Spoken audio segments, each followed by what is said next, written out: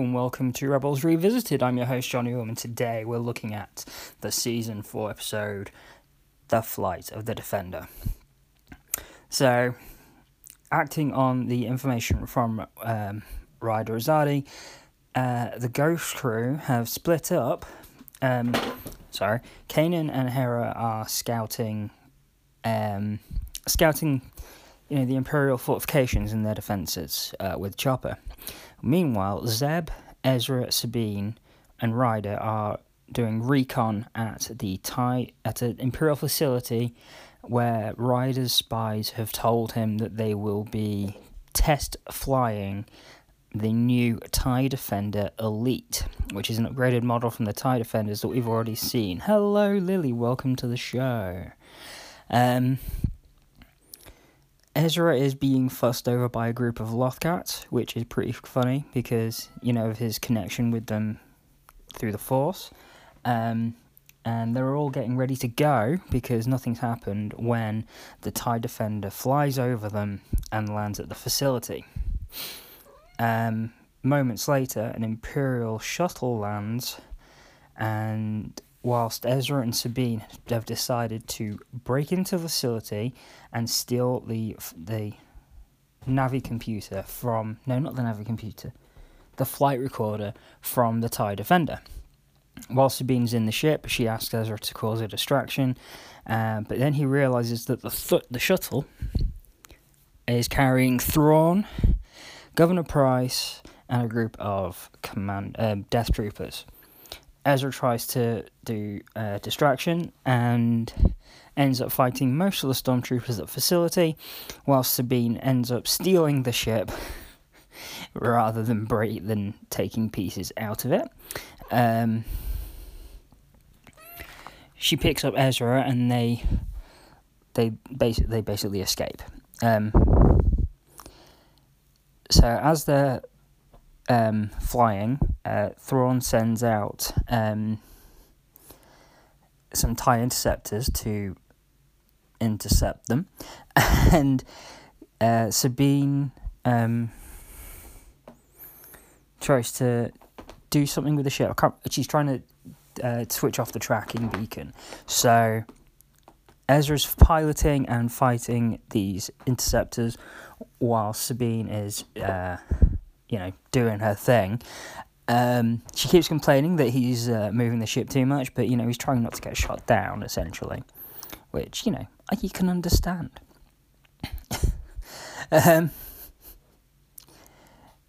So they manage to get rid of the tracker, and they dispatch all of the interceptors. Now, Thrawn is studying this. He knows that Ezra's on there, but he's trying to figure out who else was on. One of his subordinates questions whether or not it was Hera, but Thrawn says, well, no, if it was Hera Syndulla, she'd have wiped out the TIEs much quicker. But as soon as the beacon goes off, he knows it's Sabine Wren. That's when they put in a failsafe. So Governor Price activates the failsafe, which disengages the wings from the ship. Unfortunately for Ezra and Sabine, two of the wings break off before she's able to turn it off, and they crash into a rocky formation. They leave the ship with a data recorder, and Sabine reckons that she can actually take the hyperdrive and they'll be able to install it in Ryder Azadi's U-Wing. So, dragging a hyperdrive and the flight recorder, they enter this system of giant rocks. Imperial dropships start flying overhead, and Ezra starts to see. Essentially, he thinks it's like a vision. He sees a white Lothwolf and a white Lothcat. So, having a look, he sees this Lothwolf again, and Sabine's like, "What's going on? What's wrong with you?" And he's like, "I keep seeing this Lothwolf. I think it's anyway." And she's like, "What? From cave paintings? Ezra, you're just seeing things." And Ezra suddenly looks really shocked because right behind Sabine is the Lothwolf. And she turns around, looks at it, and all it does is say sleep, and she goes unconscious.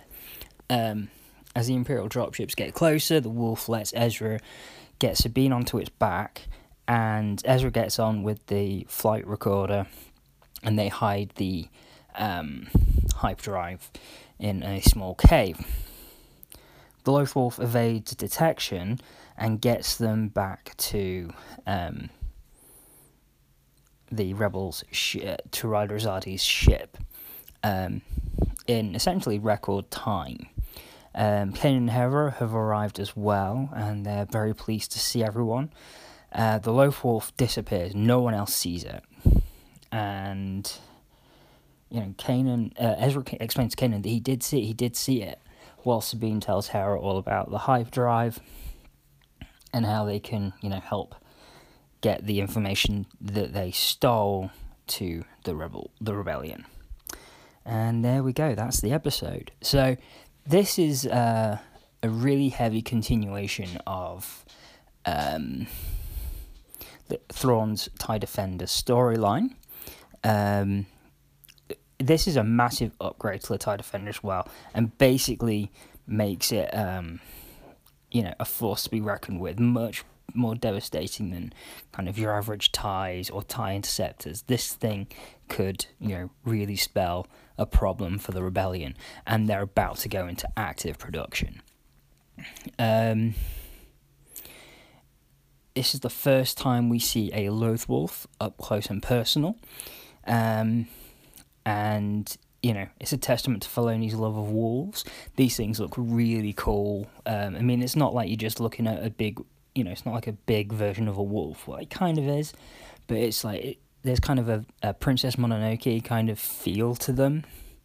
So like you've got this giant wolf, but not Princess Mononoke, but Hayao Miyazaki kind of feel. This big wolf-like creature, but it's got like weird scales on its head, and it's got scaly bird-like feet almost. The fact that this giant white one can speak, it only ever says 2 words throughout in the episode, because Ezra later on asks it why it helped them, and it just says to him 1 word, and that's doom. And that's not spelled D-O-O-M, that's spelled D-U-M-E, which is Kanan's original last name. Kanan Jarrus is, of course, his alias, the name that he goes by now, but his original name, his birth name, is Caleb Doom. So, that's interesting. This thing's tied to Kanan in some way. The hyperdrive being added to the U-Wing is something that comes into play a bit later on. So that's quite an important thing. And Thrawn's presence on Lothal is going to be a thing for a few episodes. His arrival now marks the end of the book Thrawn Alliance, where Thrawn and Vader encounter a race or a species known as the Grisk, just on the edges of the unknown regions, which is the second book of Timothy Zahn's canon Thrawn trilogy. So that started with Thrawn, then went to Thrawn Alliance, and then into Thrawn Treason. And I'll be talking more about Thrawn Treason later on in this series, because that ties in as well. So now Thrawn is back. He's working on his TIE Defender project. This is a big thing. And we get to see more about that as well. Like a lot of this is where like a lot of the plot lines are starting to wrap up and get finished off. This is the last season. This was a planned final season. This wasn't like we've been cancelled and have to tie everything up really quickly. No, all of these things feel really natural, and they progress really well. And this is kind of where that's all starting. Now they're on Lothal, all these plot lines, all these plot threads can tie up, and this is the beginning of that. There's only I think 5 or 6 So we've got up to so we're on episode 6, and there's 3 more episodes before the mid-season finale. And then it's 5 episodes, but one of them is like a feature length one. So essentially we've got 6, maybe 7 episodes. We've got 5 episodes, but kind of 6-7 episode lengths. So it's time for the threads to just start to get tied off, and it's good. It's doing a good job kind of making those like Thrawns there, TIE Defenders there. They've introduced the Lothwolves, and they play a major part coming up as well. And all the paths are leading to this one place, and that is on Lothal. And we're so close to the end of this series. I love this series, I really do. I can't remember their username, but someone on Twitter asked the question, which do you prefer, which one do you love the most, Clone Wars or Rebels? And as much as I love Clone Wars, I love them both. I love them both so much. But Rebels I have a bit stronger love of Rebels, because Rebels has the ongoing story. Clone Wars tells a large story, but it's not like... It's lots of little stories. It's an anthology series. This isn't an anthology series. Like with anthology series, you can skip things that you don't like or you're not keen on. Like, I really enjoy American Horror Story. Overall, I really do. But there are a few seasons of it that I'm really not keen on. But that does... Because I didn't really enjoy season 2, it didn't stop me from watching season 3, if you know what I mean. It's an anthology. It's different stories every year. Clone Wars was different stories every week, or every few weeks if it was a multiple part arc. There are a couple of episodes that I'm like, ugh, and I can skip if I don't like them. I could probably skip a story arc if I wanted to. Most likely the droid arc with Meba Gascon. No one tell Kyle from Tumbling Saber I said that. I will be in trouble. But yeah, like with Rebels, like on a week-to-week basis, sometimes there were episodes that were disappointing. But when you watch it, like, if you are binging it, it doesn't matter. Now, I can't say that I'm technically binging it because, I'll do like 3 or 4. I'll record 3 or 4 of these episodes in a row in one kind of in a couple of days. But then I might not watch Rebels again for another couple of weeks. So I'm not binging it, but I'm getting through it at a speedier pace than, when it was being released once a week. Over the course of... I think I've been doing this for a year now, nearly. Yeah, just over a year. Around a year. So it averages out, yeah. But, but the other thing is because I know where the series is going, because I know where, those episodes that you can perceive as filler, where they are, you can kind of gear up for it, and I know now where, because everything does tie together. Everything in Rebels has a place. And the way I see it is if I'm going through, say, the Purrgil episode in season 2, I know where that all leads to, because that's not over. There's still something about that to come.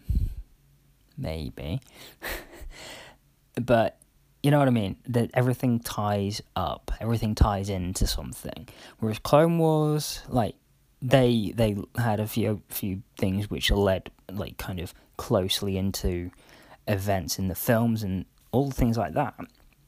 But at the end of the day, like, I can skip stuff and I don't feel like I'm missing anything. And that's what I can't do with Rebels. Rebels, you just got to plow through. You got to get through. You have to watch everything because it all matters. So yeah, that was a little bit ranty, but I'm sorry.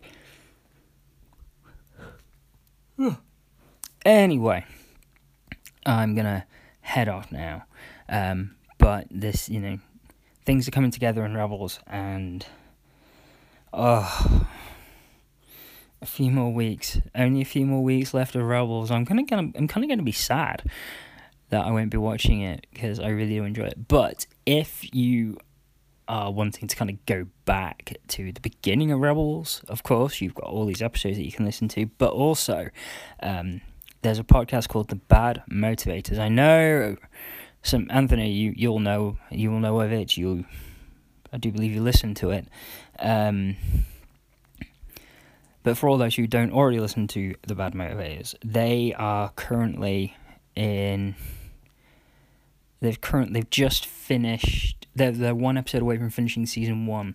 They watch it and do a commentary. And if you have enjoyed watching Rebels and you enjoy these recaps, then go back, listen to the Bad Motivators doing their thing about Rebels, and then listen to kind of the corresponding episode of this show. And you might enjoy it. So there we go. A little bit of shameless plugging for going back and listening to my stuff, and also plugging Bad Movies. It's a fantastic podcast. So, I'm going to start rambling now, and without further ado, and I'm going to leave you guys to it. I'm going to jump onto the next episode of Rebel soon. But thank you all for your amazing contributions to the Life Debt Project. I couldn't be doing half of what I'm doing without you guys and your contributions and your help. It all goes back into the podcast. Podcast is coming. I've just started a new job, so I'm kind of just getting a lay of the land, kind of figuring out kind of what my schedule's going to be before I sit down to record stuff. So probably a couple more weeks, getting me into a rhythm with work, so that I can make a decent schedule. So bear with me on that one. But there is a podcast coming, and yes, so thank you again for your contributions.